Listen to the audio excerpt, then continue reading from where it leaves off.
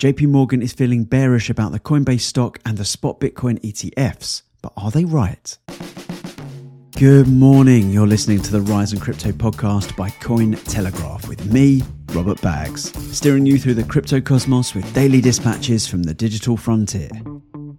If you want to Occam's razor your way to the front of the pack in crypto, you better click that follow button. Okay, grab yourself a coffee and let's get into it. Today's episode is about getting a lay of the land amidst this wild volatility we're seeing. We're going to discuss why JPMorgan has downgraded the Coinbase stock to underweight, as well as their thoughts on the spot Bitcoin ETF so far, why the Ethereum ETF might be coming sooner than you expect, but it won't bring about the same circus. We're going to look at an analyst's take on what the larger macroeconomic concerns are over Bitcoin, and Canada's use of law to freeze crypto donations to protesters is deemed unconstitutional.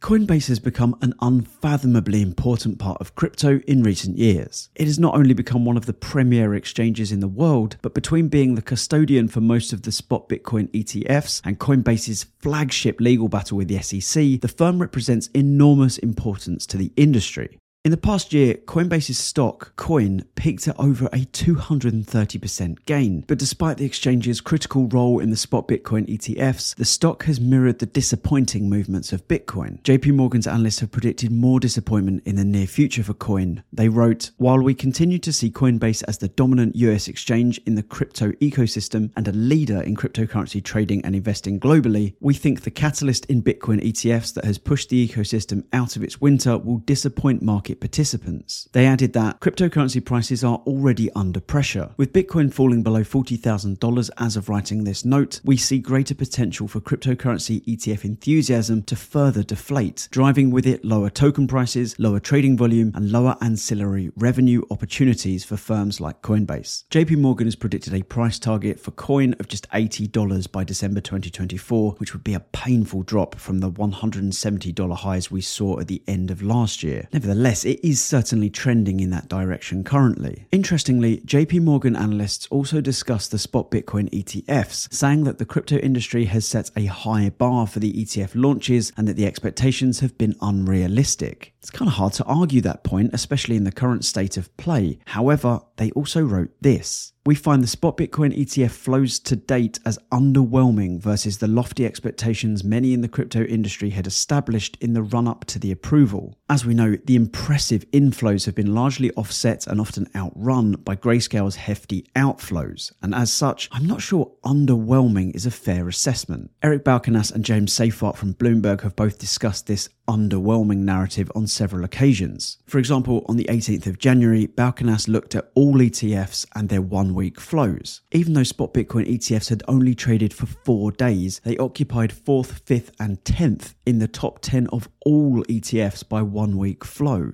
Balchunas also replied to a post on X that called the ETFs underwhelming word for word, saying, "The 9 new ones, the ETFs, are going to end the first week around $4 billion in assets under management and $6 billion in volume. That's like top 0.1% type numbers for new ETFs, and they aren't really available on all platforms yet. So I don't think it will come as a shock to anyone that the when moon reaction we see from a lot of cryptopians was and is unrealistic. But then again, I don't think it makes much sense to weigh up the spot Bitcoin ETF's performance against those with the wildest of expectations for them. In any ordinary evaluation of the spot Bitcoin ETFs, I would say underwhelming isn't a fair assessment. But what do you think of the spot Bitcoin ETF's performance? How do you think they're going so far? Share your thoughts to @Cointelegraph and @RKBags on X.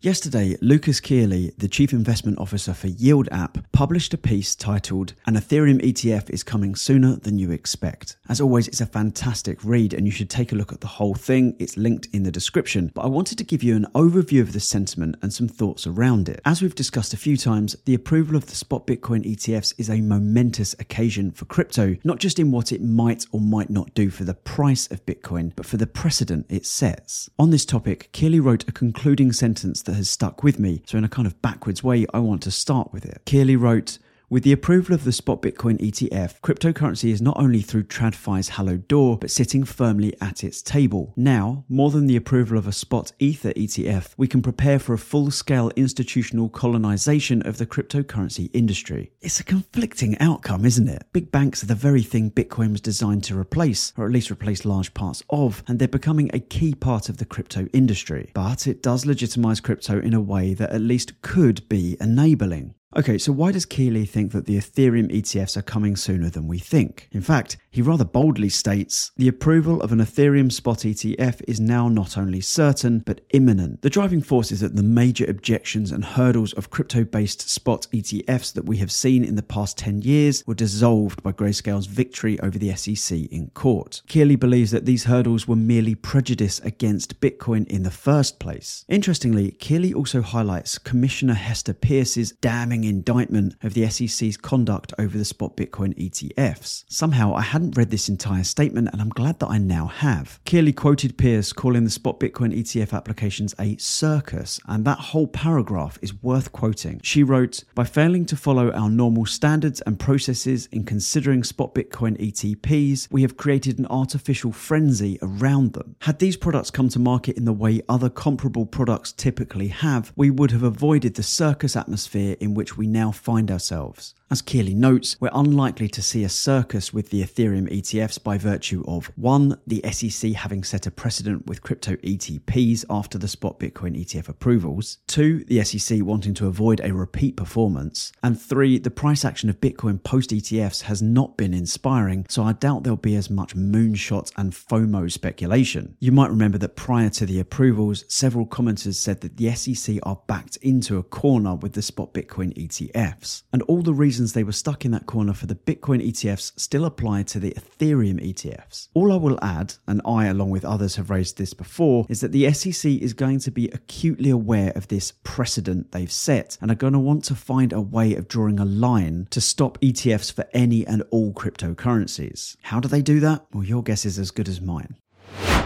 On the topic of how the spot Bitcoin ETFs have affected the price of Bitcoin and really the crypto market at large, Marcel Peckman, a highly experienced crypto analyst and finance professional, published an article on Bitcoin's price weakness of late. This piece is a great summary of what we're dealing with at the moment, and some of it we discussed in part in yesterday's episode. For example, one item of news that is weighing heavy on Bitcoin's price is the release of the Mt. Gox bankruptcy estate to its creditors, which could see as much as 142,000 Bitcoin return to the playing field after a decade on the bench. That would tip the market scales even further towards selling rather than buying, which is already being heavily tipped, of course, by Grayscale selling 10 to 25,000 Bitcoin per day. However, one overarching reason for Bitcoin's price weakness, as Marcel sees it, is the US economy preferring the stock market to Bitcoin. I spoke to Marcel about this. So why the macroeconomic scenario has been favoring stocks instead of Bitcoin? Simple, because investors are no longer expecting interest rate cut in March because the economy is doing fine. Investors expect a 1.7% growth for the US GDP, and inflation is trending down to 2%. So the moment is more favorable for stocks, causing the S&P 500 to reach an all-time high, and not for risk assets such as Bitcoin.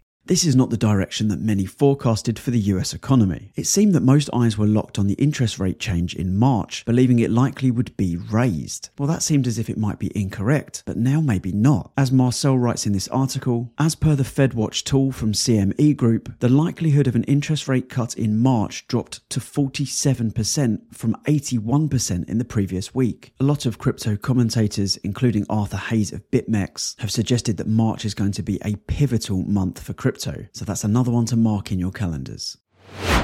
The Federal Court of Canada has ruled that an emergency law that gave the Canadian government power to freeze funds, including crypto, that was going towards the protesting truckers during COVID was unreasonable and unconstitutional. Back towards the tail end of COVID-19 dictating our daily lives, truckers in Canada started protesting the pandemic restrictions. Then, in February 2022, Prime Minister Justin Trudeau's government invoked the Emergency Act. This emergency law allowed the government to freeze the flow of funds funds towards the Freedom Convoy protesters. The Freedom Convoy used trucks to block the streets in Ottawa, Canada's capital, which the government at the time said was an illegal occupation. The presiding judge over this case, Justice Richard Mosley, concluded there was no national emergency justifying the invocation of the Emergency Act, and the decision to do so was therefore unreasonable. The case was brought about by the Canadian Civil Liberties Association, the CCLA, and the Canadian Constitution Foundation, and other groups challenging the government's use of the emergency law, arguing that it was unnecessary and unconstitutional. Justice Richard Mosley added that the government cannot invoke the Emergency Act because it is convenient or because it may work better than other tools at their disposal or available to their provinces.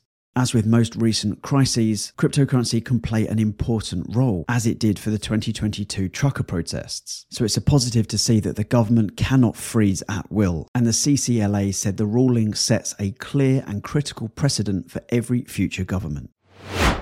Lots of high-level analysis for you today, but that is it, so consider yourself informed. Thank you for listening to the Rise in Crypto podcast by Cointelegraph. If you're enjoying these daily updates, please make sure you let us know by following, subscribing, or leaving a review. Have a great day. Let's do this again tomorrow.